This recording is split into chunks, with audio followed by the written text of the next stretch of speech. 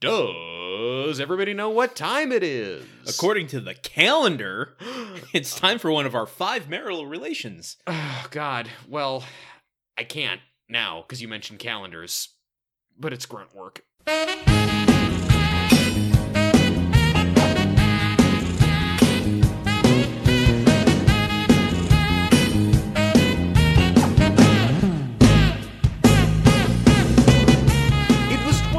Ago today that Sergeant Wilson taught the podcast to play. They've been going in and out of style, but they're guaranteed to raise the smile. So may I introduce to you the pod you've known for all these years, Gruntwork, the only podcast about the TV series Home Improvement that's made with 100% real Wagyu beef. I'm your host, Truman the Kimono Man Caps, and with me as always is my co-host Landon the Kimo Yes Man Solano. Truman, it's good to see you. It's good to see you too. I had trepidation when I was writing that about mentioning Wagyu beef because I know you wouldn't be into that, but that's right. After 20 years of doing this podcast, I've learned to live with it. You know, and I mean, after all the heroin that we've done in the process of it, and the many fights, and you know, Yoko coming in, and well, I guess this was pre-Yoko, wasn't it? Yeah, just briefly. Yeah. Yeah, so hey, Home Improvement, Gruntwork, new year, new Here times. We are. Yes, this is our first episode of 2020. I know. Both that we're recording and releasing. Yeah, I know. So we enter the new decade together. Yeah, that's there's no place that I would rather be, and there's no group of fans who I'd rather be entering the new decade with. Yes, I agree with that. But before we start this new year together, though, I have one little bit of housekeeping that I just want to take care of up front. You're doing a preamble? I know, it's rare for me, but this is a new thing. This new decade, new me. Okay, all right. Do you want to also take over some producing? We'll do a vice versa situation. I'll start editing. You start producing and social mediaing. It's interesting because if you started editing, if we switched roles, the quality of the editing would get better, and the quality of the social media and the website and everything else would just plummet. I do not agree with that. You could hand the producing duties to a senior citizen, or dare I even say it, a dead person, and they would do a better job than me. That is not true. Well, thank you, Landon. What's your preamble? I don't know. Well, I just want to. You know, I guess I was trying to do a little bit of producing for this year, and I had a guest actually lined up for us. Oh, wow. Who I'd wanted to have come on, and I actually had slated to have him come on this episode. Yeah. The thing is, there's no easy way to say it, but it was Iranian General Qasem Soleimani. He was great guy, huge fan of Home Improvement, huge fan of our podcast, too. He was one of the original grunt heads. But if you've been watching the news, the Trump administration assassinated him with a Predator drone, and so he won't be able to join us today. And I'm sorry to his family, but I'm also sorry to you guys, basically, because I really wanted to start us off with kind of this, like, I feel like it would have given us a lot of great energy, but it would have taken us international. It would have taken us international. Yeah, certainly. I think would have grabbed a few headlines. I feel like Iran is really an untapped market for specifically home improvement related podcasts. But hey, you know what? Sometimes things just aren't meant to be, and you gotta roll with the punches in this business. And so I had to put that out there that I was trying to do that. We were trying to do that, and it didn't happen. But I'm in talks with some Shiite militias in Iraq. They're also fans. I might be able to get some clerics or something out here. Just don't tell the State Department, I guess. I won't. But here's hoping they don't listen to the show. I feel like they don't. I feel like they don't even listen to their own intelligence agencies. They're probably not listening to us. I don't know. I've known a few people who've worked in the CIA. Yeah. I can't say their names. I also can't say that they told me they worked in the CIA. So, and I'm not saying that they did tell me they worked in the CIA. So you're saying you knew some people, basically. I've met a person. I've met a human or two. No, don't brag about it, Landon. Jeez. Always name dropping, always species dropping. Here we are. In a room full of strangers? We can't talk sing anymore. Episode 9. Oh, God. Episode 9. So I'm trying to remember how we do the show. Is this when we do reflections? Or no, we're right on task. This is usually where we trip over our ideas and our words and stuff. Okay, good. As we try to find the flow of the episode. Yeah, I'm saying if we'd had General Soleimani on here, we would have been right on track because he's a big listener. So, no, but seriously, what do we do at this point in the podcast? Well, we tell people that we watch an episode of Home Improvement every week. Oh, yes, and we do that. that we did that this week. Yes, we did. And this is an episode that you were warning me heavily up front would be bad. I was, because I couldn't remember, but I'll get into that with my personal reflections. First, let me tell you what this episode's about. Do it. If you don't mind. I don't mind at all. All right. This week on Home Improvement, Tim is obsessed over developing new ideas to pitch to an affiliate with the hopes of acquiring a time slot in Chicago. But this has put a cramp in his and Jill's love life, as they haven't had sexy times in over a month. Oh my God, that's a long time between sexy times. And I did say over a month. I didn't write over a month, and they didn't say over a month. So that was just goes to show how you can change facts just by talking. The fact checkers are going to come after you. Everybody online. I fact checked myself there. To help rectify this, they agree to go away on a romantic weekend to an authentic Japanese hotel. I don't know. Is that... Well, okay. I have questions about that. But however... In the middle of your synopsis. Bud decides to schedule the affiliate meeting at the same time in the hotel's bar. And Tim is afraid to tell Jill. Yes. That's essentially the episode. Because if Tim has learned one thing in all these years, it's that when there's a schedule conflict, just try and do both things at once and tell a bunch of lies. Always works better. Always works better. Okay, so let me ask you. I'm going to crack that open right now. Crack it. Because Frasier does it well. Yes. And I'm sure people are... You can hear an audible head slap when we mention Frasier anymore, but... Well, now that it's off Netflix and my whole life has fallen apart.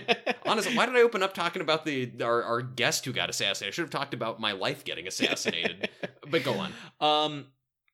Okay, so why does it work on Frasier and not here? I mean, the episode is funny, and, you know, I can buy the conceits of all of the gags and stuff that each scene is constructed around, but the one conceit of not telling Jill this one thing that they even acknowledge by the end of the episode is like, why didn't you just tell me? I'd understand, is the one suspension of disbelief that I can't give. I feel like it works on Frasier because when this sort of thing happens, they do a better job of building, they do a better job of doing the homework on why Frasier can't just come clean about it. It's always a matter of there are more stakes. There's more stakes. Wagyu, 100% Wagyu beef steaks. But yeah, I think it's that the stakes are higher, and also just that it's not like. If it's something that he's keeping from somebody who he's close to, there's a more compelling reason for it than just, I've decided not to tell them. And usually it's, usually it's like a social standing thing. Like, this hoity-toity figure is coming over and I have to hide this thing. Or like, I have this social engagement that can't be moved. And like my pride and dignity is on the line. Where we're supposed to just assume that Jill is a completely not understanding, not sensitive person that doesn't care about Tim's job or his well-being or anything like that Tim is just making those presumptions, and that we're supposed to go along with that presumption of Jill through Tim. Yes, that's very weak. Yeah, the Jill who is routinely the most understanding of Tim's antics, as evidenced by their marriage existing, would not understand that. Hey, in this 48-hour period of us just boning constantly, I need to take an hour for a business meeting. That's really not too much to ask. Like, it's not ideal, but yeah. Okay. Well, before we go into personal reflections, I want you to try to guess that title. I have 3 options. Okay. The first option, and I'm going to say the best. So, actually, no. The worst option, because I want to work up to it, 5 days a week. Okay. Another Beatles reference? Thank you. Okay. Landon's smart. Instead of 8 days a week, 5 days a week. There's for those of you who have not watched the episode, there's a lot of Beatles, a strange amount of Beatles jokes in this episode, and backloaded at the end of it. Second option, business time. Okay. Now, there's a Flight of the Conchords song that sort of makes this a double entendre about both sex, but also trying to do business. Which is why the joke is funny, Landon. I get it, okay. Truman is a funny guy who came up with a good alternate title. And the best one is Tim Oh No. Tim Oh No! Oh no! I really want to say, no, okay, that's my second best one. My best one is Tim Oh No! I like all of those. Oh, man. When I explained them so well, dude. Exactly. That's what I like about them. Yeah. Which one is it? It is the one called Chicago Hope. which isn't a bad one. That's not a bad one. That's not a bad one at all. Are they now? Remind me. Is the hotel they're at in Chicago? No, it's a Detroit hotel. This is where I got confused about. They're going into this authentic Japanese bedroom, but it's not an authentic Japanese hotel. I don't think, because that doesn't exist in America. I mean, like, you're going to an American hotel that has authentic Japanese things in it. Yeah, I mean, that's kind of I feel like that's that's mincing words a little bit. I mean, it seems like everyone working there is Japanese. I understand, but what I'm getting to is, like, if I'm going to an authentic Japanese hotel, we're talking architecture, because that's such a big part of their culture and the experience of things. Sure. I'm sure that this just looks like another Hilton building. Probably so. There's there's a Japanese garden or something that we weren't privy to, but everything about it, except for the room, just seemed like, it just seemed like a hotel. I would say that the doorway into the karaoke bar in the hotel is a circular doorway, like you might see in a set built to look like Japan in a low budget show.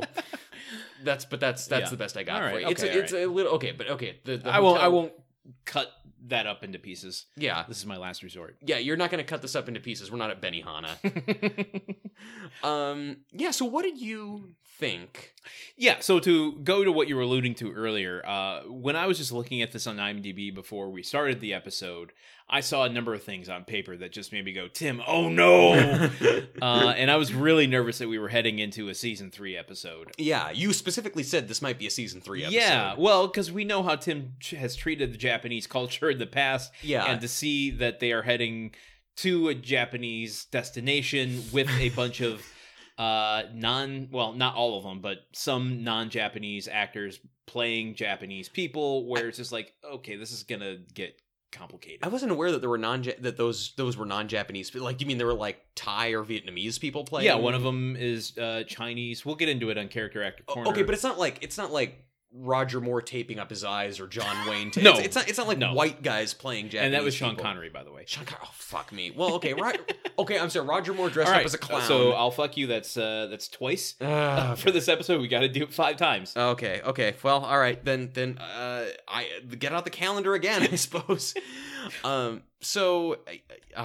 Anyway, so you threw me off with that. No, yeah. Personal reflection. So I was worried that that's where we were heading, and was pleasantly surprised where we ended up. They walked through a minefield of potentially bad stuff. Like, I think we need to call all the writers and Tim Allen in here and give them all medals, like at the end of Star Wars, for not doing a single Godzilla joke. Well, actually, I skipped over this.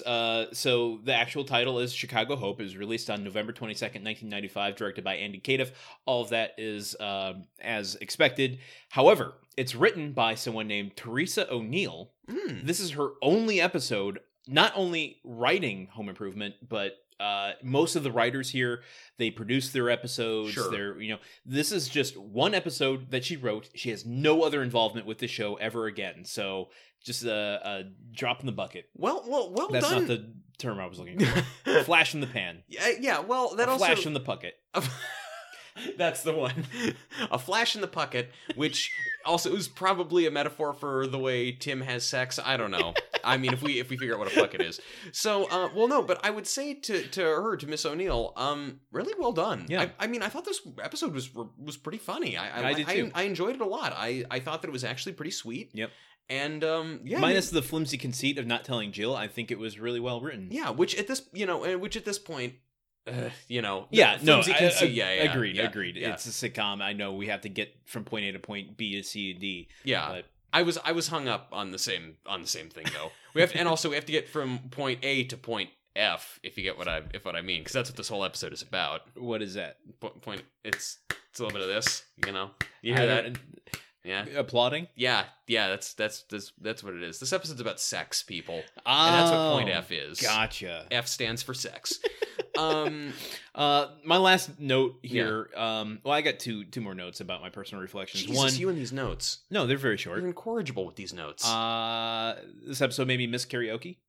Yeah. It's been about 2 years since I've done it. Okay. I used to be an avid karaoke. Was I there the last time you did karaoke? Were we at a... No. No, I was not. Our previous guest on the show, Sam Wessel, was. But, right. Yes.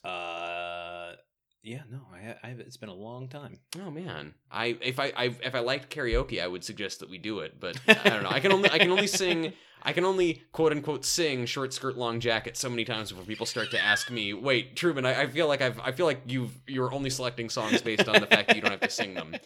And then I just right in this moment, right now, this is how spontaneous I am. Yeah, I'm gonna save my third note for the actual deep dive. Wow, I know. It's this kind of spontaneity that makes it really exciting. This is why I think we're going to start doing the podcast 5 days a week. I like it. Yeah, you know. I actually... Yeah, you know you love it.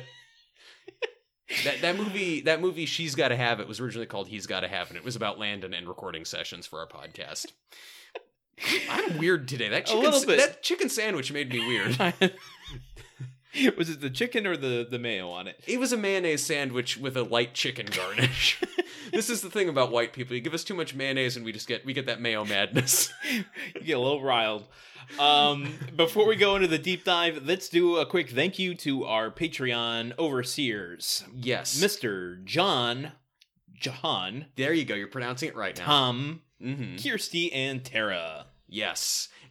I didn't do jokes on their names. No, you didn't. I feel we're trading off now, and I feel like they might ask for me back. I just feel like I need to show them. Look, Truman for Christmas got me a bust of Jean-Luc Picard, and it is sitting in front of me, staring me down, and I could tell by his glare at me. Yeah. He's like, I'm not in the mood for your shenanigans. So you need to treat these people who pay you week after week with respect and dignity. And a cup of Earl Grey tea, hot. I feel like with this bust of Jean-Luc Picard, and guys, listen, maybe you're imagining it being really big, and it's not. I could have gotten the large one, but I didn't know how large it would be, and I didn't know how much space Landon had. But like, it could fit in the palm of your hand, and you could do like Alas Poor Yorick with it, which also Jean-Luc. But which, I mean, Patrick Stewart would probably appreciate being of course. But it's also gold, which makes me, instead of wanting to do Alas Poor Yorick, I want to swap it out for a bag of sand and then run away from a big giant ball. That's dope. That's dope as hell. And you guys are thinking, wait, a solid gold bust of Jean-Luc Picard? And I say, yes, Landon and I are that good of friends. Truman is rolling in that kind of dough. Well, not anymore. I'm actually living in a box on the street now. but hey, there's no better way to spend $87,000.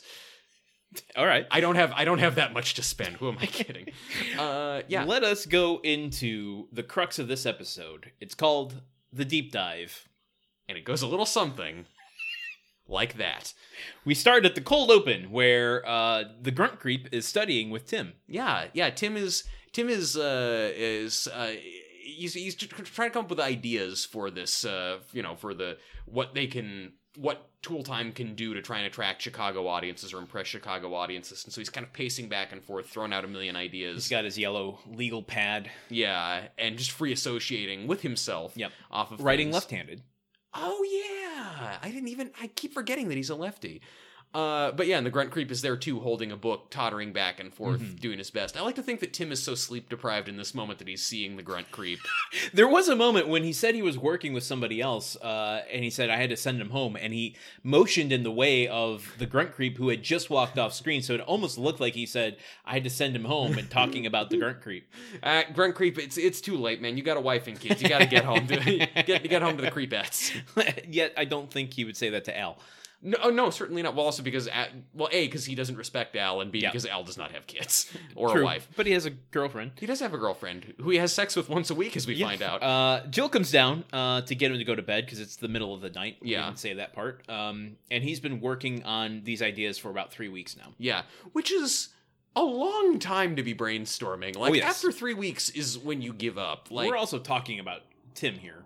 I suppose so. It takes Tim 3 weeks to read, the blurb on the back of a magazine or something. Yeah. And when you see the ideas he comes up with, they are ideas they've already done. So it kind of makes sense. Yeah, and also the ideas that the ideas they eventually land on, the good ideas that they eventually come up with, are the sort of things that you would think they would have come up with on the first day. Like if you do I know, right? It would have, if you work backwards from some rudimentary market research about the people you're trying to pitch the show to. But I digress. It's Home Improvement.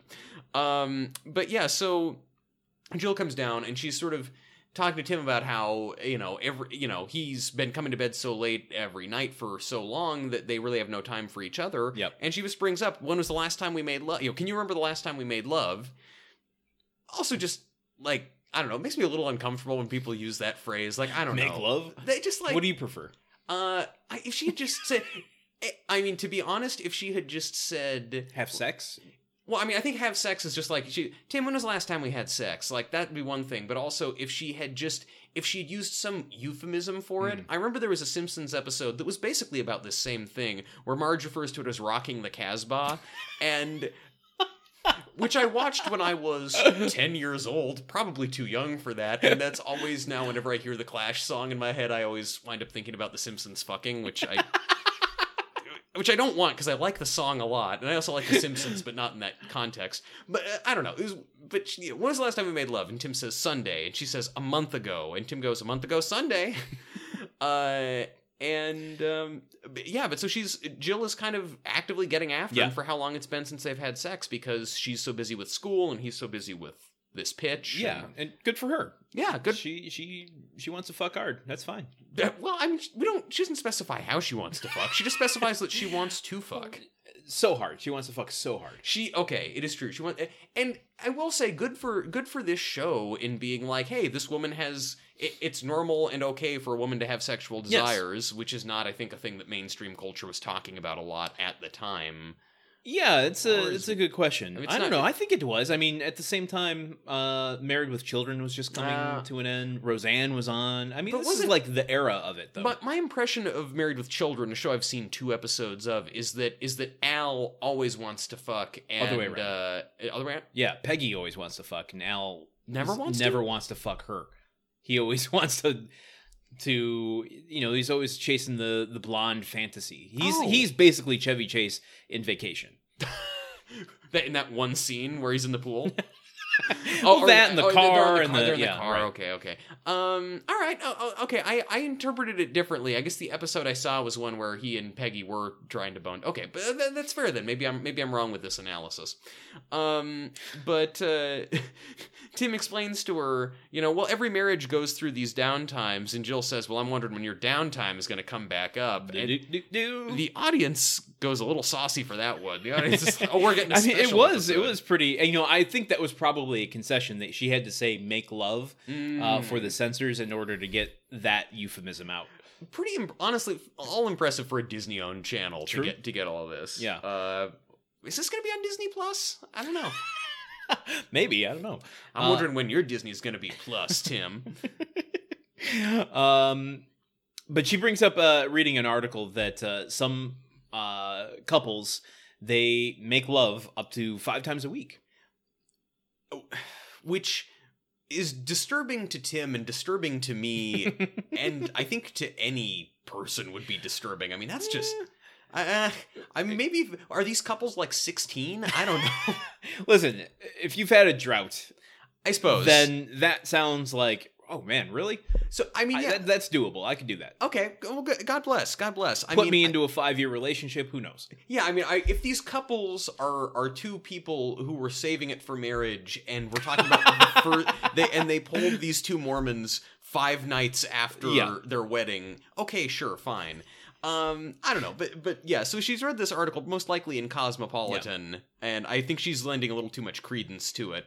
But Tim says, I mean, to her credit, she doesn't suggest, and she says as much later in the episode.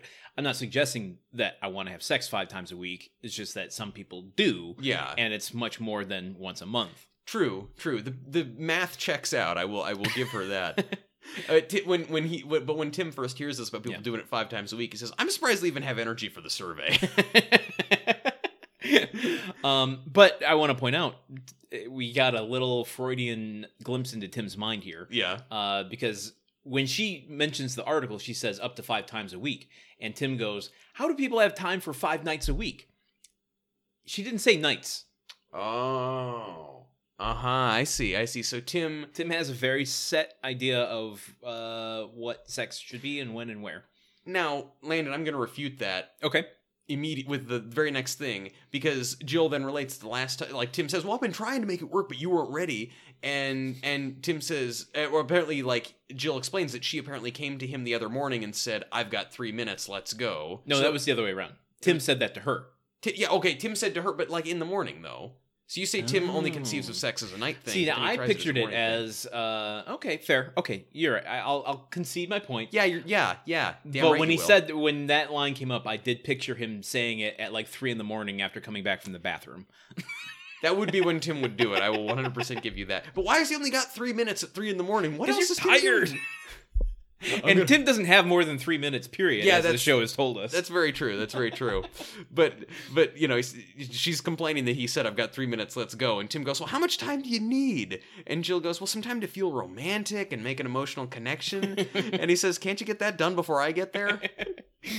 And again, I mean, this is like, I feel like, you know, this is funny and like, yeah, it's an assy thing to say, but for some, like, it doesn't upset me the way other Tim stuff in previous seasons did, because something about, I don't know, there's something about the way that it's just like, it's a different delivery. It's not as prickly, and you don't get the sense that there's like truth behind it. There's a certain amount of like, I'm going to say this because it's ridiculous. Yeah. And you know, this is a ridiculous thing to say, therefore it's funny. I honestly think that Tim Allen's performance has gotten better. Like, he's always been good, but he's figured out the character better. He's figured out the nuance of how I say things to come across as doofy and not mean. Douchey. Doofy, not douchey. How did I not? Oh, God damn it. Okay, but off of that. Yeah. Door slams. We get a "Do Not Disturb" on the doorknob transition into the theme song. Yes. Where the kids are embryos, basically. So, we're talking about this. Folks, write in. What do you think? I was saying that next season they have to give us a new theme credits, because it is so noticeable now how young these kids are. Landon, I mean, I'm holding out for a mid-season changeover, but who knows? I don't know, man. I mean, I can still remember when we were getting sick of the old theme song and how excited we were when they brought in the new Brad credits. was staring at us through the space and time. I forgot about that. Oh man, wow, those were the days, dude. Oof. Okay, anyway. We go from the theme song into the kitchen, where Brad, as seems to be his MO these days as a growing boy, is always getting something out of the fridge. Yes. And there was something, I don't know why, out of nowhere we get a slap bass on the soundtrack, and between that and the refrigerator, I just felt like I was in a Seinfeld episode. We're intercutting with stand-up of Randy up on stage going like, What's the deal with your brother drinking all the apple juice? That does sound like a routine he would give at like the school talent show. Most likely, yes. But yeah, he fills a glass with apple juice, emptying the jar, and then puts the jar back in the fridge. Stone ass empty. Yep. Then cue Randy and Mark coming home. Mark starts talking. No. Mark starts talking about a girl that's chasing after him to Randy. And I want to point something out that I noticed. Oh, okay. They walk in the door. Mark is as tall, if not taller, than Jesus at this point. He is growth spurting all over the place. He is, and if memory serves me, I think he becomes the tallest cast member. Maybe next to Earl Hindman, but he's blasts through the ceiling. I think he does. You just see his legs in the frame. Everyone's running around beneath him, going, "Oh no, Markzilla!"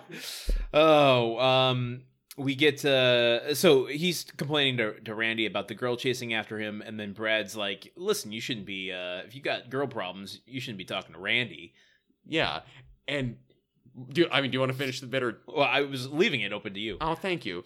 He says, "If you've got girl problems, I feel bad for you, son." No, he said, "Yes." Ask someone who knows, and Mark goes, "Right, Wilson." And then he runs out back, and the best part is you hear that little sound design in the background going, "Wilson." Meanwhile, Randy opens the fridge, notices the empty apple juice bottle, and just goes, "Really, Brad?" Brad's like, "What?" And then he puts the empty carton back in the fridge. And as he does that, he shuts the thing, and then Tim and Al come in, I always love seeing Al at the Taylor house. I do too. It's just a little like... It brings a different energy in. It's like the opposite of seeing one of your teachers at the supermarket. Like, that's always kind of scary and weird, but this is like good and refreshing. It's like seeing a celebrity at the supermarket. Hey, there you go. But yeah, they're both still like pitching ideas back and forth, trying to come up with stuff that Chicago people would like. Yeah. Really racking their brains for like what people in this other city will like. You'd think that the two people who've been in broadcasting for 7 or 8 years at this point would have some ideas about what, you'd think so. People want to see. Yeah, the big city folk. I mean, I have to say that, they do live on, well, I don't know, they kind of work, they don't work downtown Detroit. Yeah. But in the kind of suburbs, at least where the suburb I grew up in Michigan, there was a kind of fear of both Detroit and Chicago, for God's sake. That was a metropolis. That was a terrifying place for people to go. More so than Detroit. Like, I totally get, like, this notion of people... I'm not saying there's any rationality to it. Well, yeah. I mean, I get this notion of people white people in suburban Detroit being scared of inner city Detroit. Yeah. Like, I'm familiar with that, maybe just because I know you and a bunch of other people from Michigan. But, like, that Chicago is even scarier than Detroit, which has kind of been in decline for... Maybe it's just my experience of what I was raised in, but it was, I think... Probably a big component of it was, well, at least from Detroit, we can get back home and breathe easy. But in Chicago, you have all of Detroit with nothing familiar around you. Yeah. Even if you can somehow escape from Chicago, then you're in Illinois, and then you've got Indiana between you and safety. I know, and I've already escaped New York, and down the line, I'm going to escape LA on a surfboard. Yeah. While Steve Buscemi just drives along in that convertible and watches. They should, I feel like the third movie in that franchise to capitalize on the growing popularity of this city should be Escape from Austin. or to capitalize on the tax rebates, Escape from Atlanta or Escape from Vancouver, BC. It was actually going to be Escape from Mars. That for some reason, I can't remember the reason they couldn't do it, but he turned it into Ghosts of Mars instead. Okay. So Ghost of Mars, not a great movie, was supposed to be a Snake Plissken movie. Wow. So I guess I have not seen Ghosts of Mars. Does someone escape from Mars in that movie? Do you just do? They try to. I don't remember the ending of it. I mean, I guess just remember Ice Cube and some large alien monster that was really buff. He's a buff ghost. Yeah. I mean, well, you got lots of time when you're dead. Am I right? So anyway, they're kicking ideas back and forth. Yep. And then Al... Also, another thing I like about Al coming home, he goes over to Brad and just doing the fake uncle punches with Brad. Brad reacts to this with some happiness and some kind of oh, this guy. But I still like the affection that the kids completely have for agree. Al. But he suggests he wants to hear Brad's opinion. Yeah. But does that go in the jar? No, that's all right. That was just a tongue flub. Yeah. Well, it is sex week here. It's been a month. I'm going to have some flubs. But he says, he asks Brad what he wants to see, and Brad rather predictably says, "I'd like to see a salute to Heidi." Pew! And then he just there's just sort of a long laugh, because it's sex week, and then he goes off to his room, to do a salute to Heidi. That's. It's all fitting, I suppose. Tim and Al migrate over to the dining room table where what? There's one thing. I'm sorry to keep jumping in. No, please. But there's the This is, I think, maybe my favorite bit of the episode. Tim goes to the refrigerator. Oh yeah, I forgot. He opens the fridge, finds the empty jar of apple juice, and goes, "Kids!" And then he puts the empty jar back in. It was a good rule of 3 joke. This is the kind of shit that I've been begging this show for years. Season 5 has finally started doing these sorts of well put the gag just sort of plays out over a scene. It just took half the show. Yeah, but we're there. It's fine. Hey, but look, it's not the journey, it's the destination. That's actually the opposite of what it is. The point, we're here now, and thank God. Yes, exactly. So glad we made it. So they head over to the dining room table to bandy more ideas about, and Al suggests that he was he suggesting that he'll join him for the meeting, or that they're going to get together to do more ideas over the weekend? Well, no, it's just like Tim is saying, like, we need to, like, we gotta work quick because we need to be done with this by 11 o'clock. I got some work I got to do upstairs. Right, yeah, you're right. Yeah. And then Al inevitably just kind of prods into that a little bit more, and Tim's like, oh yeah, I got just something planned with Jill. Yeah, it's like, what are you doing? And he's like, well, you know, can't you guess, Al? And Al takes a long say. Oh, marital relations. I should also point out, like, Al is in this scene in the next scene, and then he's out for the rest of the episode. You're right. He is on fire in this episode. He is, and I'm going to save my personal reflection note from earlier, but it plays into what you just said. Okay. So I'm going to save it, more foreshadowing. All right, that's great. Okay, guys, stay tuned. More like cliffbangers in this episode. No, not. Okay, edit that out, Truman. But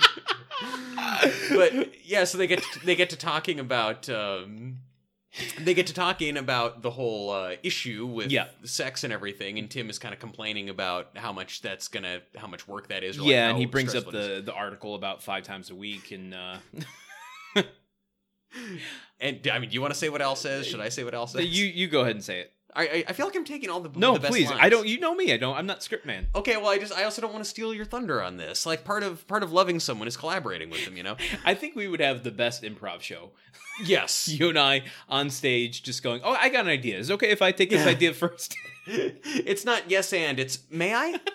It's yes, may I? So anyway, he says to him, he says, yeah, some people do it 5 nights a week, and Al goes, is that even legal? It would also be a great improv show because we would keep the whole show is just us asking permission to say something funny we saw on a TV show from the 90s. Right.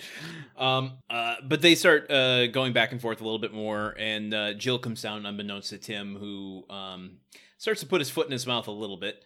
And there's another kind of recurring, I don't even know how to describe this, but we've seen it a handful of times this season so far. This kind of wordplay where it's one word per person going back and forth to convey some sort of, like, you're in trouble. Yeah.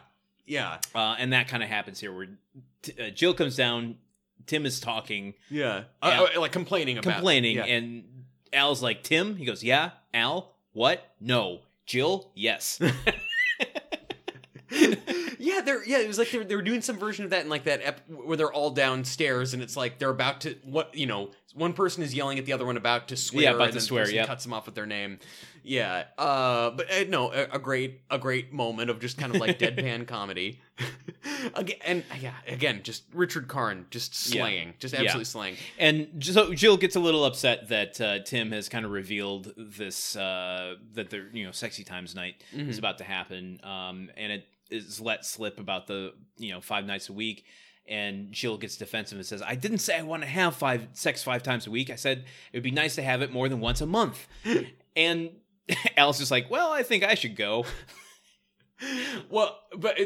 When she first comes in, he's like, well, I should leave. But then when she says the thing about once a month, Al is just standing there in the background grabbing his coat and just goes, Eileen and I are once a weekers. And they both look at him and he goes, and tonight's the night. And he runs. It was a great, it was a great moment in time during this episode in the past.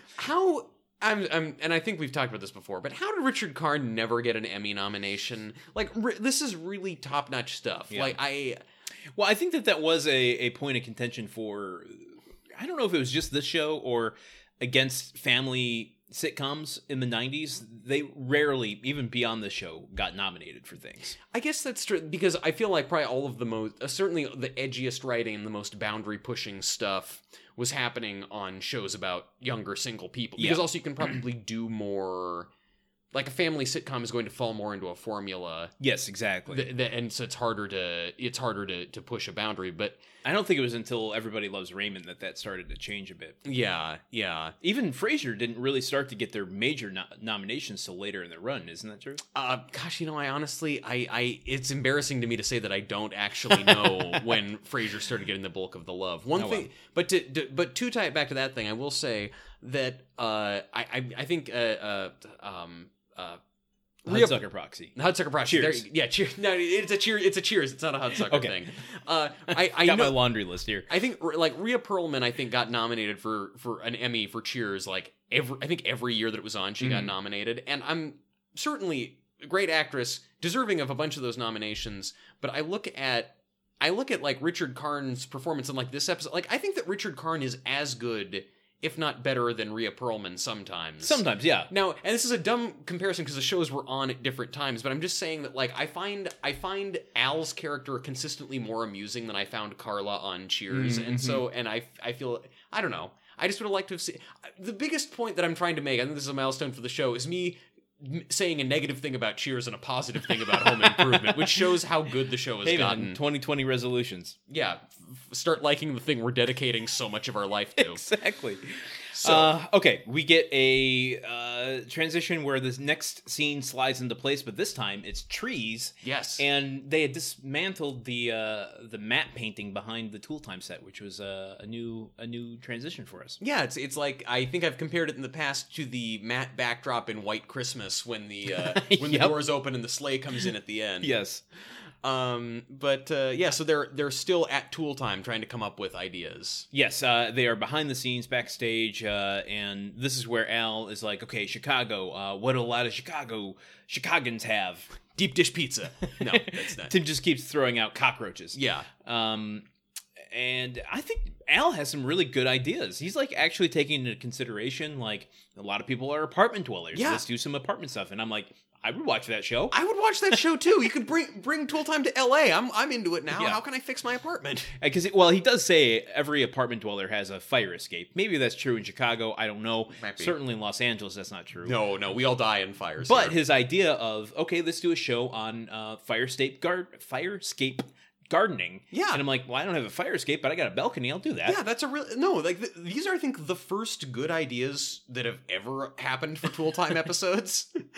I thought, like, and also, but I'm just looking at, like, why did it take them 3 weeks to get here? Like, this seems like the first idea that you, like, okay, Chicago, demographics of Chicago, like, let's get some data on this. Oh, lots of apartment dwellers. What can we do with that? That seems like something that happens in, like, 30 minutes into your first brainstorming session. If that, yeah, right. But while they're coming up with ideas, Bud approaches and does the patented Bud handshake snub. Yeah.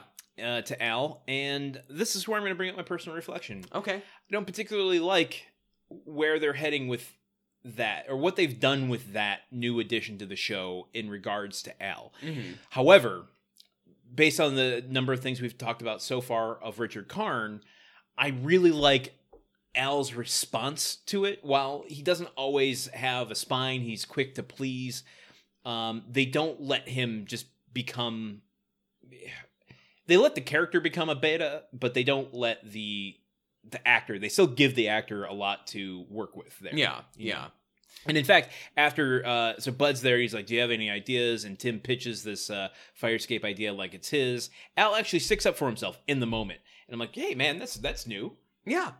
In the past, Al wouldn't have done that. I know. I agree. Like, I thought that was like, because when Tim starts throwing those ideas out there, I'm like, oh, okay, this is what the episode's going to be. Tim being an asshole to Al and stealing from him. But yeah, no, it was really refreshing to see him say, "I thought of it," and stick up for it. Like, it shows growth of Al. I think. Yeah, absolutely. Also, it might be that he had sex last night and is just feeling extra alpha. Like that could be the secret. Extra alpha. Oh shit.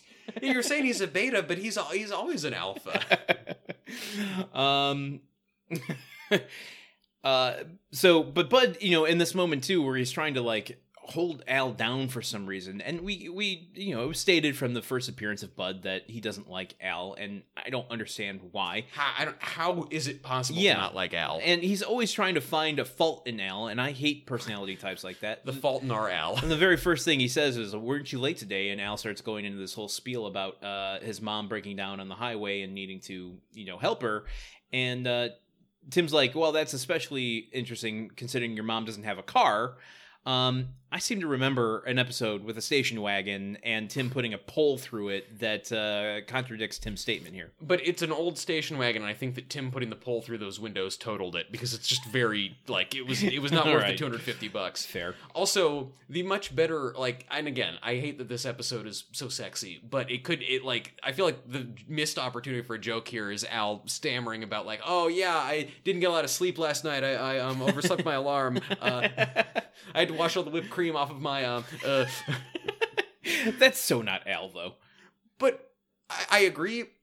But what if it was? What if it was? I like that. Yeah, sure. I like the fantasy. Like that he's like that he's totally mild mannered, but then in the bedroom he's Christian Grey. He's just like in that apartment. He's got plaid whips and chains. 50 Shades of Plaid. He just replaces all the tools in his tool belts with different toys. And somehow Square Dance calling is part of it too. Like, instead of signing a contract, he's like, I'm gonna just look at this list of things I'm going to be calling out to a country western beat, and I want you to initial next to the ones that you'll do. Oh my goodness. And neckties somehow. I don't know. Okay. Tim pitches the idea of the fire escape gardens to Bud. He loves it. And that they're going to do this meeting, and we get a slide transition with the hotel room coming together in front of us, and we are in the authentic Japanese room as Tim and Jill enter. Yes, and okay, no, did I miss a big plot point? That they have to move up the meeting. Oh no, he says, yeah, you're right. I did miss that part. Okay, the plot point is that. They want to have this meeting in Chicago or somewhere, a restaurant or something. Well, it's in Detroit, I think. Yeah, and Bud says, well, that's fine. You know, Tim explains, we have this romantic weekend planned. That's fine. We'll bring it to you. We'll have it in the hotel bar, 5 p.m. You be there. Yeah, and and then cut to the hotel. Yeah, we toss us into the next scene. Tim and Jill enter authentic Japanese room. Truman, take it away. Authentic Japanese roomin'. I'm never eating that chicken sandwich again. So they get in. I think that mayo made you whiter. I think it did. You know what? If I had not thrown away the last like eighth of it, I would have become Pete Buttigieg. So anyway, they get to the hotel. Yes. They're in this hotel room, with paper things and sliding doors and all of that. Paper stationary? No, like paper walls and stuff, windows. Dude. Yeah, come on. Yeah, it's papery. You've seen You Only Live Twice, where they're like he's throwing dudes through paper walls. I've watched a lot of Akira Kurosawa and and You Only Live and You Only Live Twice, the most Japanese movie ever, where Sean Connery tapes up his eyes and there's a volcano base. There you go. So they're in there, and there's just some tomfoolery about Tim not getting Japanese architecture. Yeah. And Jill is getting ready to draw a hot bath, but then Tim gets a phone call from downstairs, and it turns out that, this is Bud calling, and the guy that they're meeting, Mike is his name? Mike. Yeah. Mike from Chicago. Mike from Chicago wants to meet early because he's got a romantic evening with his wife planned, and like you do when you've got a business meeting, you just, schedule it 2 hours earlier or something. Yeah, right. For just with zero response, and everyone's expected to be there, which is a normal thing to do. But yeah, so Bud says, Tim, you got to get down here right now for this meeting, and so Tim then commits the basically cardinal sin of the episode, where rather than just explain to Jill he's already said, like, we need to be done by, or like, we're gonna frolic until 5 o'clock, and she says, why? He says, that's when all the restaurants open, and I have to go downstairs and check them out or something. I want to pick the best one. And then she goes, and then kisses him. Could have just said, we'll just get our bone on until 5 o'clock. I'll shower and run downstairs for a quick business meeting, come back up and continue to bone. It's not that hard. Or it would be. Or maybe it wouldn't be. Maybe it wouldn't be. Who knows? It's been more than 2 minutes. If you have an erection lasting more than 2 minutes, call your doctor. She also mentions, hey, what do you want to do? Do you want to get a massage together? And Tim's like, no, thank you. I don't like massages. Yeah. Which is only important to mention because it comes up in a few scenes here. Yes. But yeah, so he's about to sneak out to go get these free kimonos. Yeah, that's the excuse. Like they're giving them away down. They've got free kimonos for us downstairs. Doing air quotes so hard I'm gonna fly away. You can hear the wind whipping past the mic. So says he's gonna go downstairs to get the free kimonos. Yeah. Worst excuse ever though. Like yeah, I'm gonna. And she calls it out in the moment. Why don't they just bring them up? Yeah, and even short of that, like I'm just gonna run downstairs to get something. A thing that obviously will take like 5 minutes, and I'm clearly going to be gone for much longer than that. Like yeah. Well, Tim's never been the brightest bulb in terms of coming up with excuses. So. None of this was a great idea. We get a Japanese fan transition to the restaurant. Yes, where Tim is entering and bows with the maitre d', or was it just someone exiting? I think he just bumps into this Japanese woman who's standing by the door. Okay. But then they both bow to each other and smack heads. And I really loved it because just like a throwaway physical comedy bit during the kind of establishing shot of this new set. And I don't know, I really liked the way they just, put that in there. A little I think much funnier than Tim clonking his head on the pipe in the basement every time. So now we are introduced. Bud is in the bar restaurant with Mike McGowan. And we're going to go into a little character actor corner. Oh, the best kind of corner. Watch your step. Make sure you don't get hurt when I do this. I'm not going to jump in and save that one. You made jokes about me becoming whiter because of mayonnaise, so I'm going to let you twist in the wind on that intro. This gentleman is named Troy Evans. Did you recognize him? Well, my note said this guy looks like a Coen Brothers character. Interesting. I wonder. That's a good question. Spoiler alert, by the way. Landon did watch Hudsucker Proxy over the holiday. I did, and he at my New Year's party he showed me a picture that he took of the opening credits. Yeah, it was like his little gift to me. But before like the words Paul Newman come up over it. But there's snow drifting down, and Carter Burwell's score is swelling, and then we're about to go to the first scene where we see the Wolverine bus pulling into New York. Anyway, but we're talking about it, and apparently there's a bunch of Home Improvement character actors who show up in Hudsucker Proxy who I just stone cold I've never recognized in all my years of loving this movie. He is not in Hudsucker Proxy, but he has acted with the foreman of the mailroom in Hudsucker Proxy many times. Bobo from Moonstruck, that guy, yeah. It's a blue letter! And they're easy to confuse because they have a very similar look. Yeah. Troy Evans, he's gone back since the beginning of the 80s. Mm-hmm. He is he's a character actor. He has, let me see here, 162 credits. Jesus, he's a bit of a character actor? A bit of a character actor. What's a lot of a character actor? 10 million credits? Well, he is pigeonholed as detective, cop, guard characters. With a haircut like that. Fair.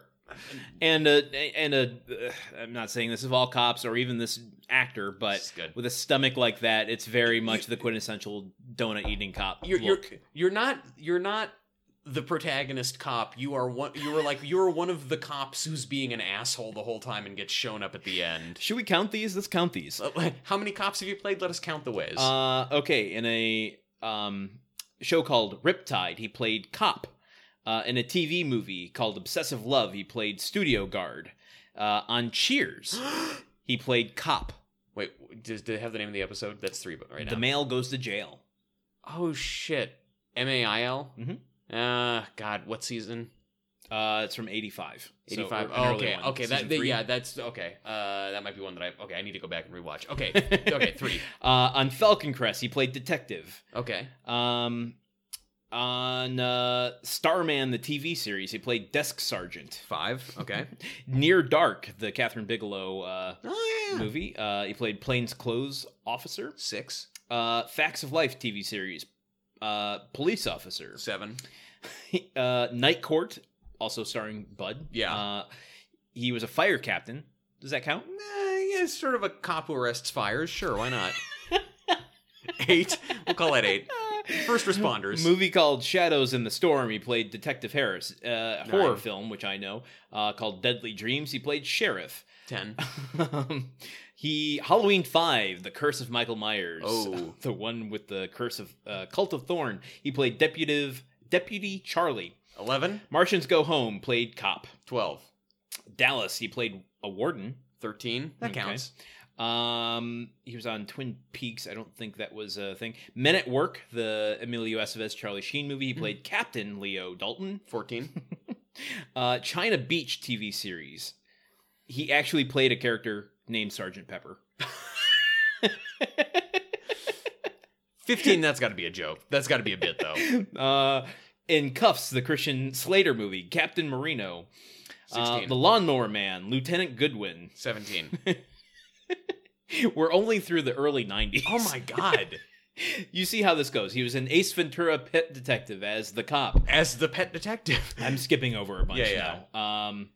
It's some. I think if you do 50, if you play 50 different cops, you are legally you get pension. A cop. Well, you get a pension and you can arrest people.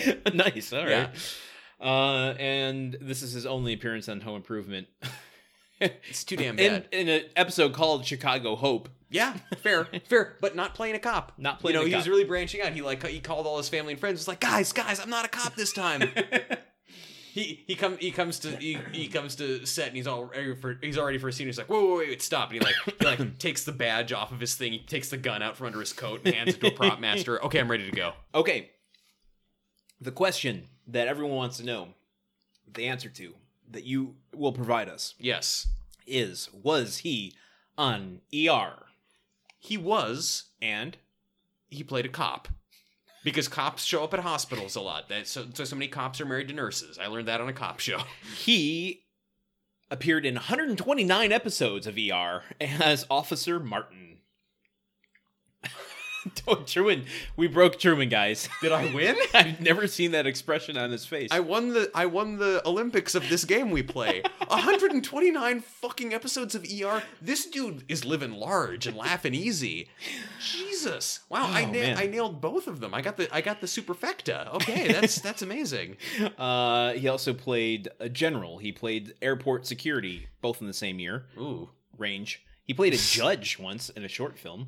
Every aspect of the criminal justice system, law and order. He played Detective Johnson most recently on Bosch. Oh, wow. So he's still doing it. That Titus Welliver. Yeah. And he even moved up to Congress in Veep for 1 episode. 2 episodes. Really? Yep. He does, honestly, this guy, folks, if you haven't seen the episode, but you know what Montana Senator John Tester looks like, this guy looks a little bit like Montana Senator John Tester. And on Veep, he played Montana Congressman. Wow. Well, Montana only has one congressman because it has an at-large congressional district that spans the entire state, so it tracks. It tracks. That's amazing. Why do I have such a weird connection to this guy? Is it like when E.T. and Elliot are both seeing and feeling the same things? Yes, exactly. Wow. Remind me of this guy's name again, who I have to Troy Evans. Troy Evans? Yeah. I salute you, sir. You've really... Troy Evans made my day. Forget Heidi. Truman wants a salute to Troy Evans. I do want to salute to Troy Evans. I see Heidi all the time on this show. Heidi is old news. I mean, no shame to Heidi, but this guy's great. I love him. Too bad he's only on 1 episode of this show. I agree, and I think we just did give him a salute. We just hey, you know what? Evans' lives matter. What better salute to give to someone than an entire character actor corner? Yes. That took 20 minutes. Yes. Hey, you know what? We had to list all of his credits. It's fair. Okay, let's step back out into the main episode where we are meeting Mike McCowan for the first time. Yes.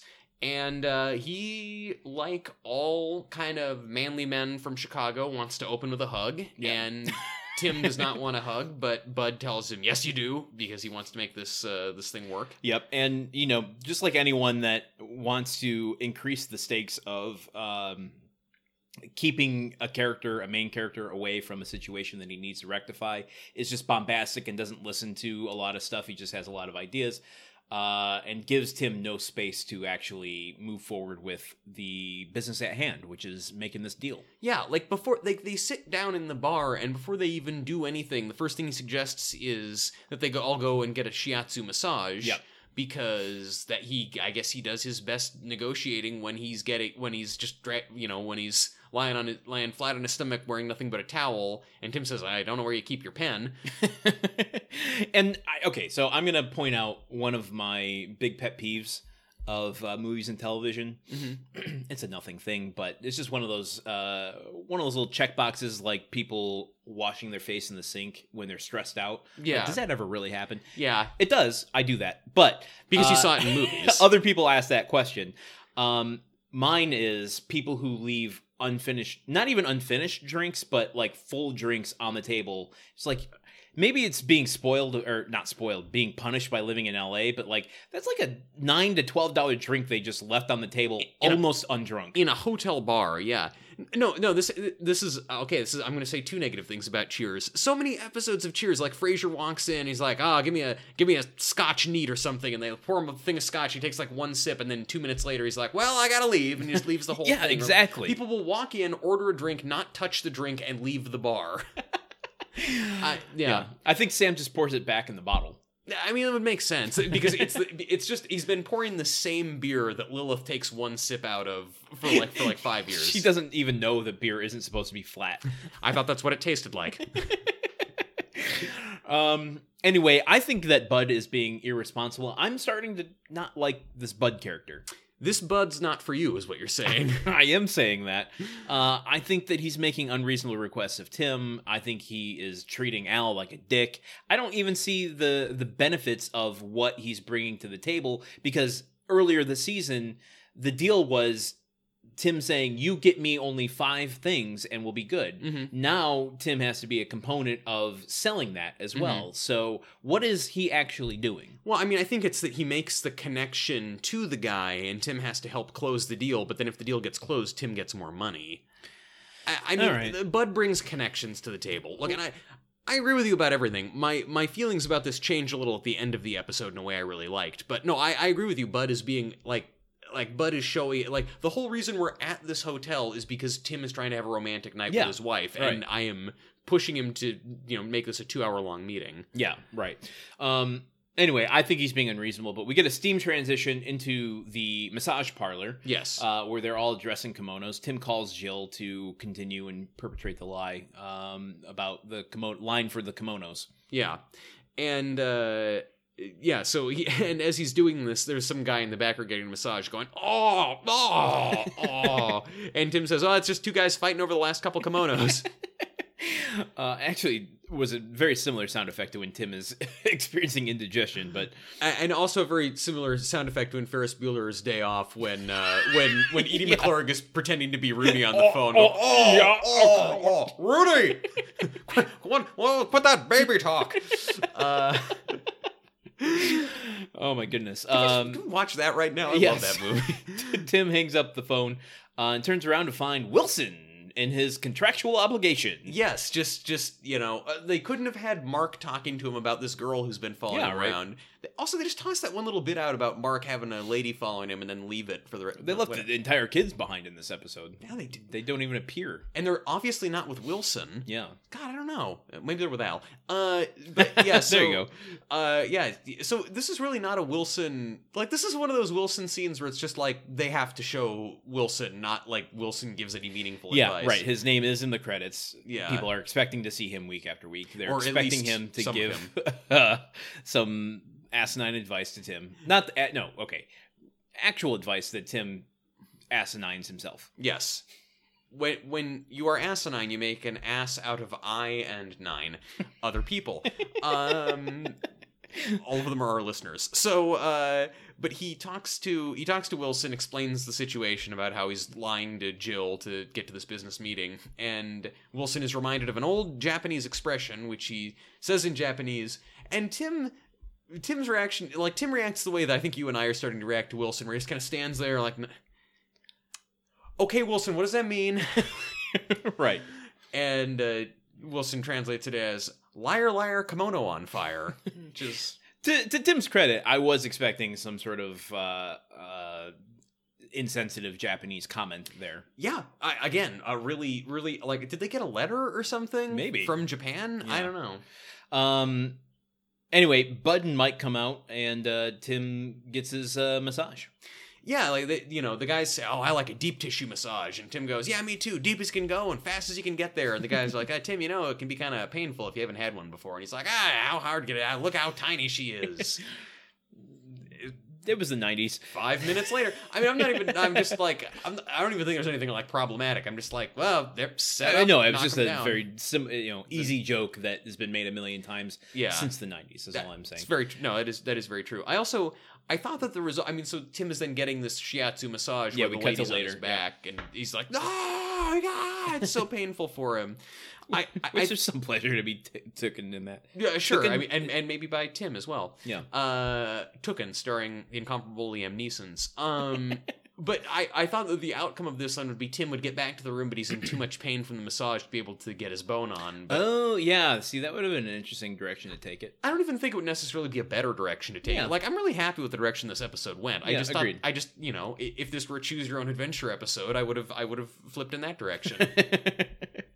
But while Tim is a broken man under this deep tissue massage, Bud's like, okay, so do we have a deal or not? And Mike's like, well, why don't we seal a deal over some sake? This is just deal edging. Like, it's like, let's seal the deal in the bar. No, let's do it in the massage room. There could have been a Planes, Trains, and Automobiles twist at the end.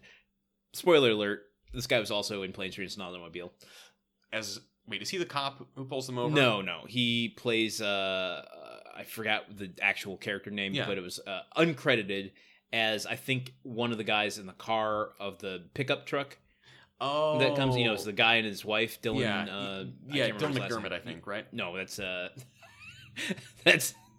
let's not get into the Dylan McDermott, Dermot Mulrooney debate and bring in this other Dylan guy, but let's not burst into the Ellen Burstyn debate either. He played some uncredited character in a thing, but there could have been a twist at the end of this episode where it turns out that he doesn't have a wife. There is no romantic evening, and he's just trying to glean as much guy time as possible out of these. Or the plot twist is that he's gay and just that he wanted to get them in towels and like have a big night out. I guess so. I mean, not that there's anything wrong with that. I'm just saying that could be his. Not that there's anything wrong with him being gay, but there is something in deceiving others to. Yeah, I don't want to do a business deal, and I'm taking you away from a romantic night with your wife so I can try and seduce you. Yeah, right. Also, I wonder who paid for the massage. Probably Bud. They leave the massage and then go back to the bar. Yeah, the bar slides into frame with a slide transition. And Tim is getting drinks and calls Jill on the phone one more time. This is her third costume change. Yeah, Jill is not, like, earlier she was, like, lying in a nightie on the floor reading a magazine. Almost a kimono, like, made up and sexily lit, like some damn Jill moments here. And now she's wearing like a nice dress. It's like, so wait, Jill just laid around naked and then now is put on a dress. She's ready for that 5 p.m. dinner that they're talking about. I suppose so. Eating early. So early to eat. You gotta take some time for it to digest so you can then get back to the fucking. Oh, that makes sense. Yeah. Yeah. Okay. Unless you have something light like a soup. Okay. Yeah. This is my bachelor lifestyle. I'm eating dinner at 8 p.m. because I have nothing else to worry about the rest of the evening. Yeah, well, there's benefits to that too. Spanish stuff. Hey, look, the Spanish eat late, and I'm sure they have lots of sex. So anyway, so she's saying like, where are you? It's like, oh yeah, or she's then at this point is saying like, I called the front desk. They don't even give away kimonos. And he's saying like, yeah, because there's that big fight over kimonos. They don't want to give them away anymore. And cue the Sgt. Pepper to start playing. So now, yeah, these 3 Japanese businessmen are up on the karaoke stage, and they are singing Sgt. Pepper's Lonely Hearts Club Band in thick Japanese accents, kind of like A Christmas Story, when at the end when they're at the Chinese restaurant and the guys are all trying to sing Christmas carols and not, and their accents are super thick. And I thought this was really funny, and I don't have any problem with it. It would be because it's actual, like, whether or not these guys are actually Japanese, actual Asian people, and thick accents, like, that's true to. Like, the joke isn't like, ha ha ha, their accents are funny. It's like, it's really funny to see 3 Japanese businessmen singing a Beatles song. And interrupting the scene. Yeah. So there's just a lot of, and he's like motioning to them to stop. singing, and they finally do, which is very nice of them to respond to an audience member that way. Well, I want to take a second. I'm going to do a group character actor corner. Okay.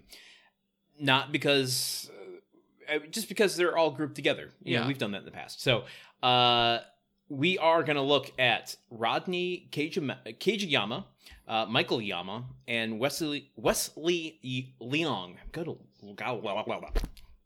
Names.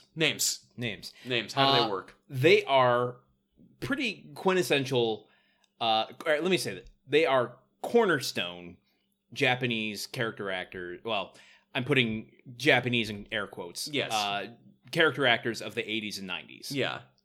One of them, Rodney Kageyama, actually starred in a movie with Michael Keaton and George Wendt. Oh my god, called Gung Ho. I was thinking of that. I've watched clips from Gung Ho and thought about I should rent this because it's got George. It's one about the Japanese automakers and the Detroit, the union or whatever. Yeah, absolutely. Detroit, another Detroit connection there. Mm-hmm. He goes back to Quantum Leap, Teen Wolf, which also starred Troy Evans. Okay. Pretty Woman.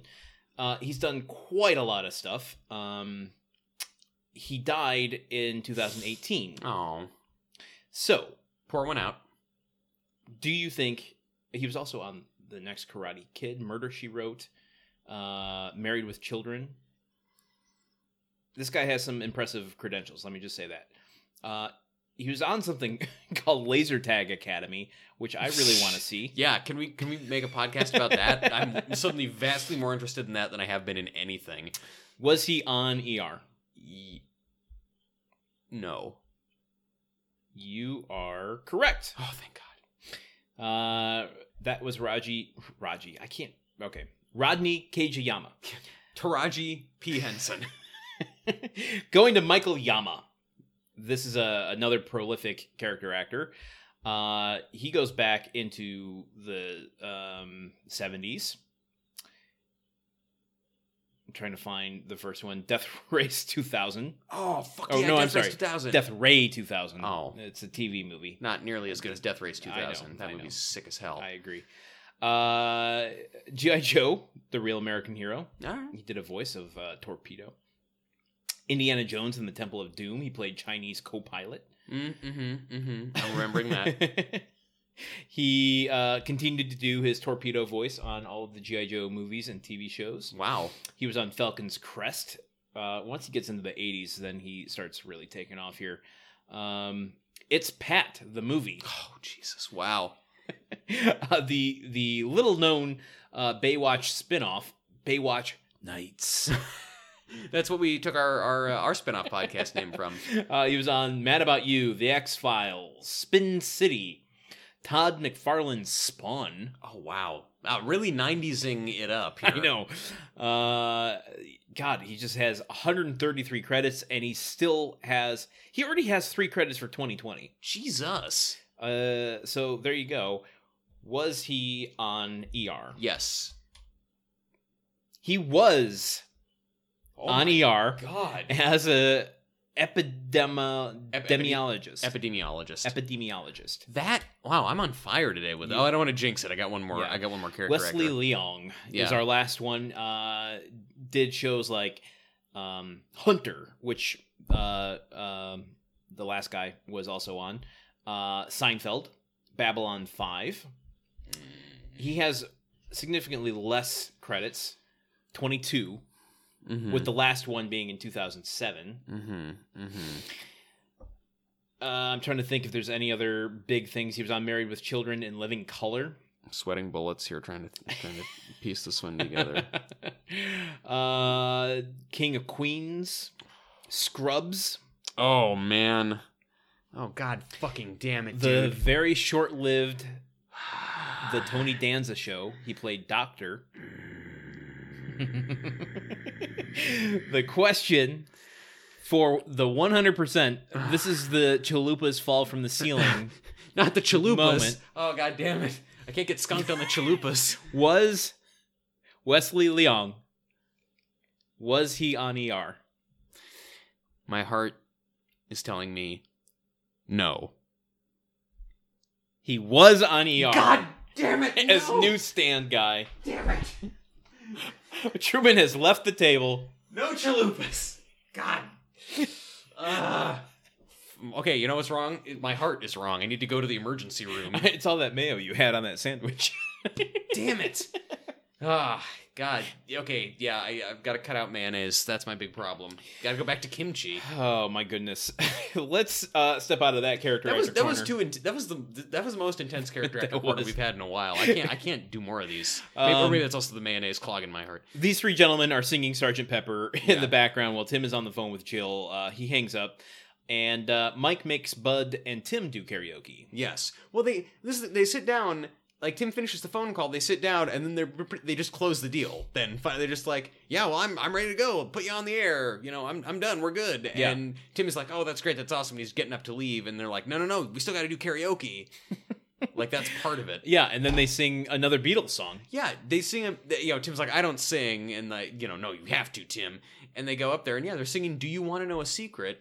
And at first, Tim doesn't want to do it, and then he's got an early Beatles cut, you got a late Beatles cut. Like, Beatles? Or Sgt. Pepper's like middle late. Yeah, I mean, but like, rights to Beatles songs... Yeah, seriously. ...are not known for being cheap. This might have been in that time when the Beatles catalog went from the Beatles and Apple Music to Michael Jackson, maybe? Oh, and Michael Jackson had some kind of deal with ABC or something? Perhaps, I don't know. Great, awesome then. Well played for making the most of it.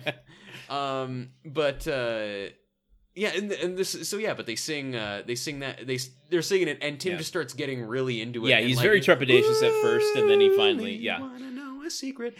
And I believed it because that was the type of music that was playing on Detroit radios at the time, or at least the ones I listened to. Yeah, or my parents forced me to listen to. Not forced me, I enjoyed.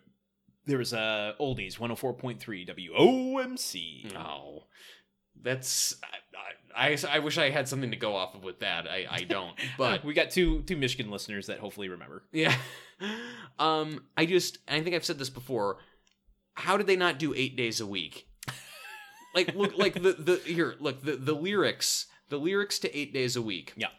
Oh, I need your love, babe. Guess you know it's true. Hope you need my love, babe, just like I need you, whatever. Hold me, love me. I ain't got nothing but 8 days a week. Like, it so ties into what he and Jill are trying to get up to. The sexy times. Yeah, the sexy times. I forgot. It's been so long that I forgot that's what sexy times are. We were in character actor corner that we forgot about everything else in life. That's not even what I was referring to. But while they're doing karaoke, Jill walks in. Oh, I got nice, solid bit. Jill comes in and catches them. Yes. And she's like, what up, Tim? She turns her cap around backwards. MC Scat Cat joins her. Don't know how I jumped to MC Scat Cat off of What Up, Tim. Yeah, I don't either. But they get off the stage, and thus it's revealed. This was supposed to be a romantic weekend with my wife. Yes. And you guys fucking interrupted it. I don't want this deal anymore. I'm out of tool time. Peace out, guys. Jill, you're out of school because we both have to get jobs. Yep, and they go become fry cooks together. But in the real world, here in reality, Jill is mad at Tim and is saying, I was trying to spend a romantic night with you, and I've only seen you for like 5 minutes. But God bless, Bud comes up, as Tim is like taking his lumps, Bud comes up behind him and says, well, Jill, in Tim's defense, I pushed him to come down here. Yeah. We really had to finish this deal. It was really had to, we had to finish this. He did it because I was making him. And then Mike says, well, he was trying to spend a romantic night. I'm disappointed in you, Bud. Like, the family, the relationship is the most important thing. You've got to keep those fires burning at home. I mean, that's how I keep my fires burning 5 nights a week. Tim delivers the best line of the episode, in my opinion. He just kind of like gives him this half a second stare, the perfect amount of time, and just goes, we read about you.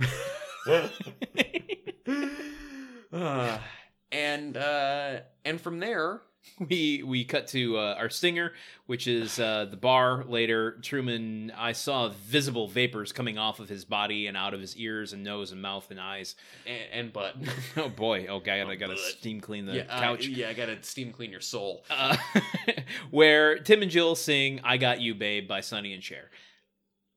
Now, I'm going to let you throw your opinions down, and then I will swat them away one by one. They don't sing it very well. Well, this isn't Tim and Jill singing. This is Tim Allen and Patricia Richardson singing. Like they were like, hey, let's just get some footage of you guys singing karaoke because we got a real karaoke machine for the thing, and they're singing it, and it's just.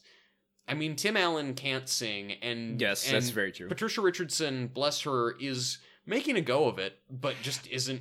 Now, let me throw this out there, because I know that she sings. She's a great singer. Yeah. I mean, hell, she's been on Broadway doing musicals and stuff. She was just in Cruel Intentions, the musical. The way, and you know this too, the way that films are usually made in TV. They don't do playback at full volume. So to find the key while trying to sing over it and find the tune and the timing and everything, I would bet that might make it difficult even for a talented singer to be able to find the tone while trying to harmonize with someone who is tone deaf. And not trying. I'm not saying that Patricia Richardson is a bad singer. I'm saying that in this moment, she is singing badly. And it's not her fault. I'm just saying it's not. And also... it's the whole song. It is. This isn't a clip. This is, we bought the rights. You are listening to all of this. This is the longest stinger in Home Improvement history. Yeah. It's just them like multiple shots, crossfade shots of them singing, and the bartender looking at them, the three Japanese businessmen standing looking at them. Yeah. Like Tim interrupted our song, but I guess we'll watch Tim sing. I'm going to say, though, I think it was an incredibly sweet moment. It was very sweet. I actually loved this scene. There's a moment where Tim is trying to read the lyrics, and it's totally not Tim Taylor. It's Tim Allen, and he flubs a line, and they laugh through it, and it just goes right into the chorus, and it's like a real moment. Yeah. And I don't know. The fact that Tim Taylor is acquiescing to something Jill wants to do just to have a sweet little romantic thing, and that we're privy to that for once. I don't know. I really bought into it. I think it's a sweet moment. Like I think that this episode really ends in a sweet way, both in the way that Bud steps up for Tim and pulls his chestnuts out of the open fire.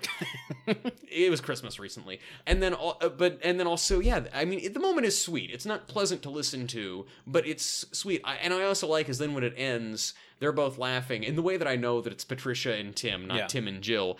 Is that Patricia Richardson is just laughing, and she just like buries her face in his shoulder, like just these are a couple of work colleagues / friends who are singing. Yeah, we're singing and not great at it, or in conditions where the good one of them can't be good at it. Yeah. But meanwhile, in the background, you did see the bartender, right? Yes. Yeah. Did you happen to see that surrounding the bar was a calendar? No, not a calendar. I don't think we actually got a shot of a calendar. Maybe in the kitchen. But instead of the armrest where you put your arms, it was actually some train tracks, which has the train. Oh no. To JTT Junction. I mean, yes. Woo! Jump on board.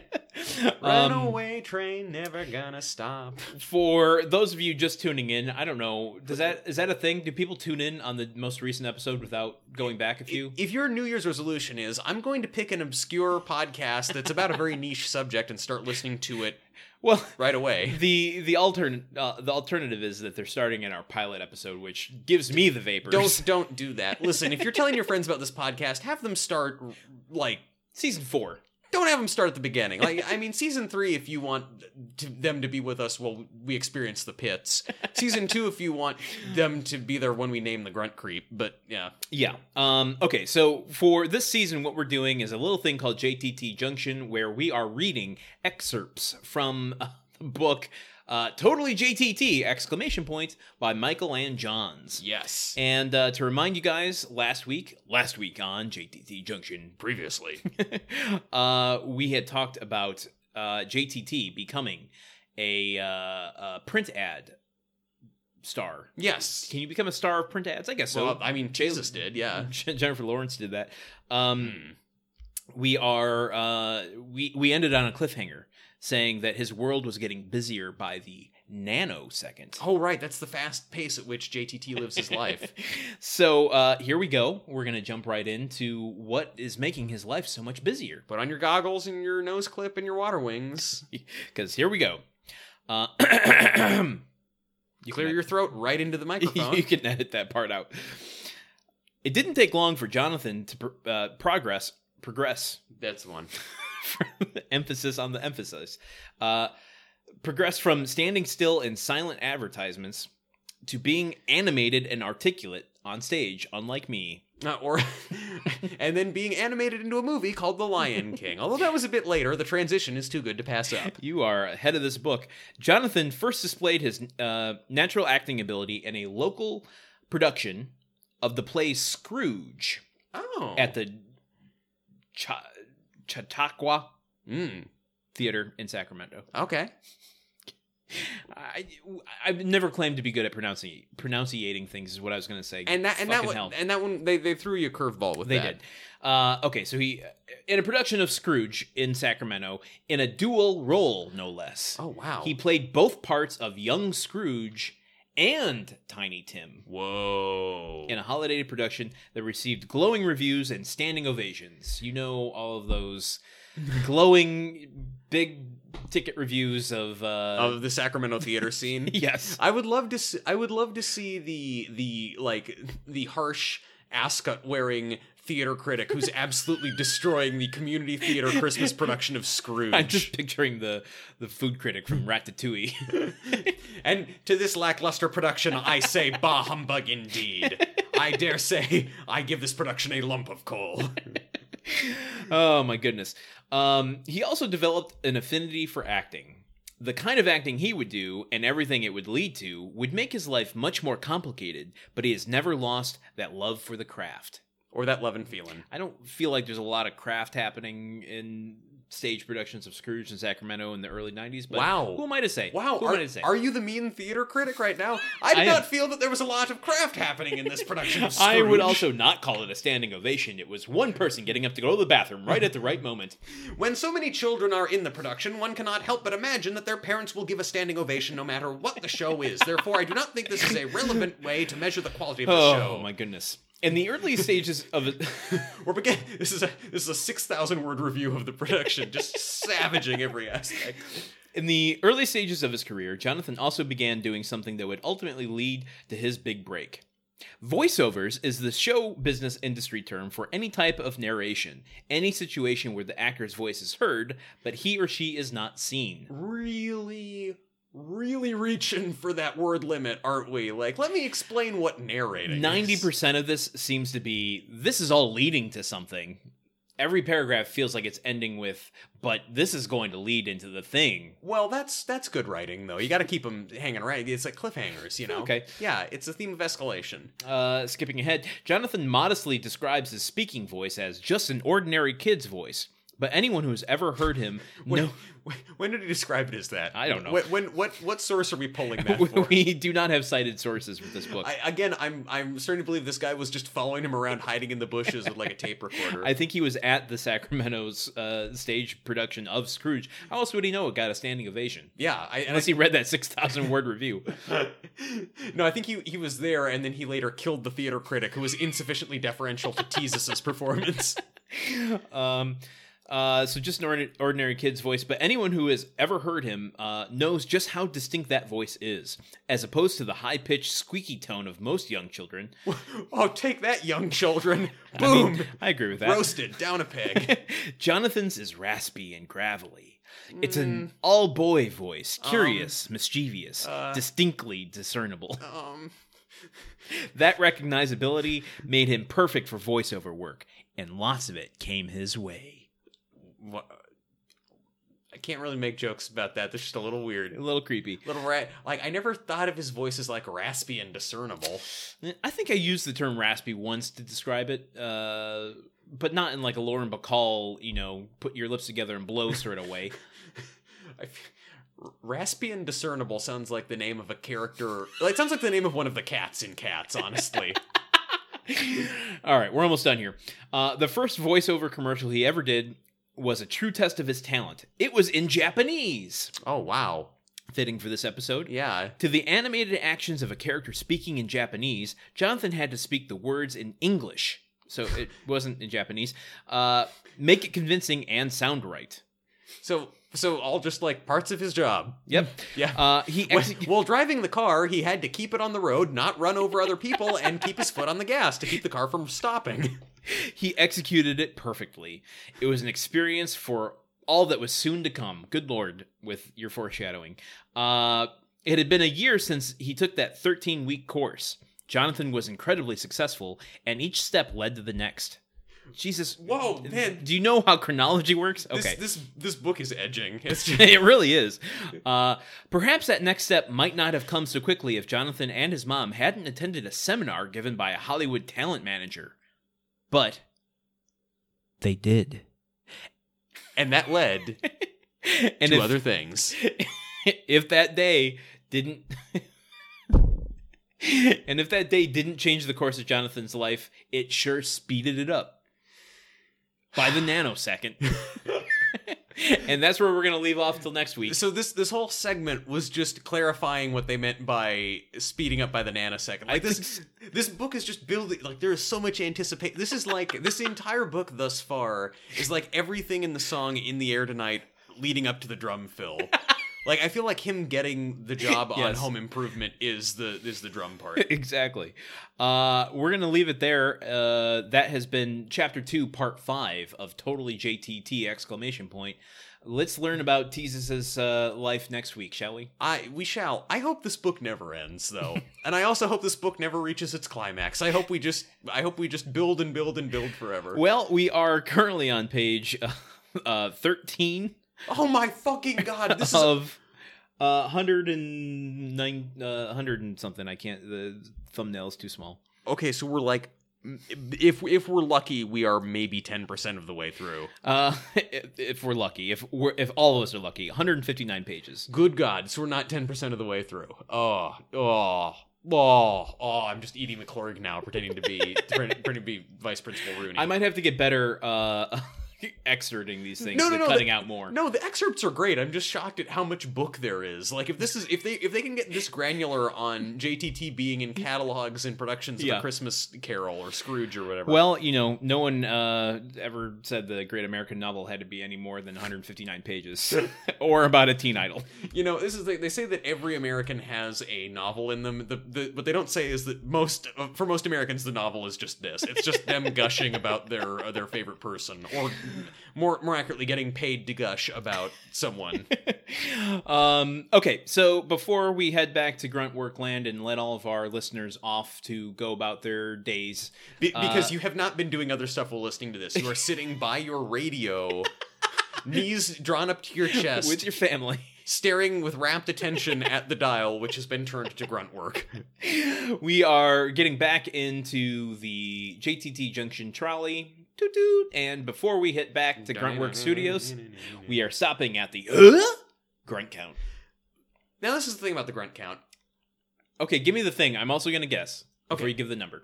You should guess first. Okay. I'm going to guess 1. You guessed right. That's the thing, though. You guessed it's 1 with an asterisk. So I guess you guessed kind of right. Okay. You didn't guess the asterisk. When Tim... It's 0, but when Tim is talking on the phone with Jill... And when he's talking on the phone with Jill, and he says, Jill says, like, oh, well, when you get up here, we won't need kimonos. Tim kind of like, he goes like, or something like that. I don't know. It sounds like a grunt. I mean, it's not like a, it's like a, Well, I mean, it's a little growly. I mean, you're the one that's setting the rules here, and I'm just supporting them. However, if you're trying to make a language out of this, you can say words loudly, quietly. You can say it with a rasp. You can elongate your words. You can say them really short, really fast. So I'm just saying, with grunts, there are variations. I think that there are ways that we can count this. Yeah. I mostly just want my guess to be right, because I don't want to experience that shame that comes with guessing ER wrong. Yeah, it's tough, man. I want to spare you that, too. I'm going to say, I think it counts as a grunt. I'm going to count it as a grunt, and this goes in the records as a grunt. Folks, watch this episode. You know the scene. It's Tim on the phone with Jill when he first is talking about getting the kimonos. Yes. If you think that I'm wrong, write in. We want this count to be honest. Yeah, there is a checks and balance system here. Yes, exactly. One that actually works. Yeah, no, it gets completely overridden whenever I don't agree with it. But as soon as a Democrat is counting grunts, then all of a sudden we have to abide by it very closely. Not racist at all. So anyway, I think that it's 1 grunt. 1 grunt. Okay, great. I agree. Let's keep the asterisks there. Yeah. Okay. I'll put an asterisk in. Okay. Beep. That's the sound. That's my asterisk key. By the end of this season, I'm gonna have more questions about how many asterisks we have than we do grunts, because we don't have many grunts. We don't. We really do not. I think, and honestly, like this is a testament to just how. I talk about a drought. This is a grunt drought. Like I could grunt 5 nights a week after this season because there's not much of it. That is true. Now let's go into thanking our patrons before we get the hell out of here. Yeah, definitely. Well, so listen, guys, listen. We have a lot of fun here. We do? Well, no, we don't. But we pretend to have a friendship and we pretend to have a lot of fun. It's all for you. It's all. Not you. It's all for Damien. Oh yeah. Well, okay, that's much better. But I want to thank I want to get serious and thank our official grunt heads. Okay. Yeah, I want to thank Michael. Michael. Yes. Wow. Okay. What's wow about that? I don't know. Okay. So I'm just surprised that you're thanking Michael. I want to thank Michael. I want to thank Mason. I want to thank TJ. Okay. Spencer. I want to pronounce Spencer too. Spencer as After well. what he said about you? Yes, I know. Look, you know, this is the thing. We're getting serious about this. Yeah. We can't leave our petty feelings. You know. Okay. All right. We can't let them affect what's going on. So you're trying to extend an olive branch. Yeah, I hate olives. Burying a hatchet seems much more aggressive than passing an olive branch. I mean, well, but I'm just sensing some passive aggressiveness here. So I think there are ulterior motives to you thanking these people. I mean, I guess it's sort of it's reciprocal because they give us money to do this. Okay, fair. I also want to thank Cheyenne. I want to thank her so much I'm going to pronounce her name right because I wrote it phonetically Shyanne there, so I didn't get it wrong like anyone else. I want to thank Farah. I want to thank Manbach, and I want to thank our newest Grunthead, the newest member of the Grunthead family. Ding ding ding ding ding ding ding ding ding. That's the sound that. Am I right about? No, something? I got bored listening to you, so I've been playing with the trolley bell. I thought that has to go back into storage, man. They need it back. Our newest Grunthead, Amber. Thank you, Amber. Someone we know personally who is supporting our podcast. I think we know personally. Well, I hope it's that. It Amber. could be somebody else named Amber that we haven't spoken to about it, or it could be an element with a mosquito trapped inside it, which we can use to clone dinosaurs, or a 311 song.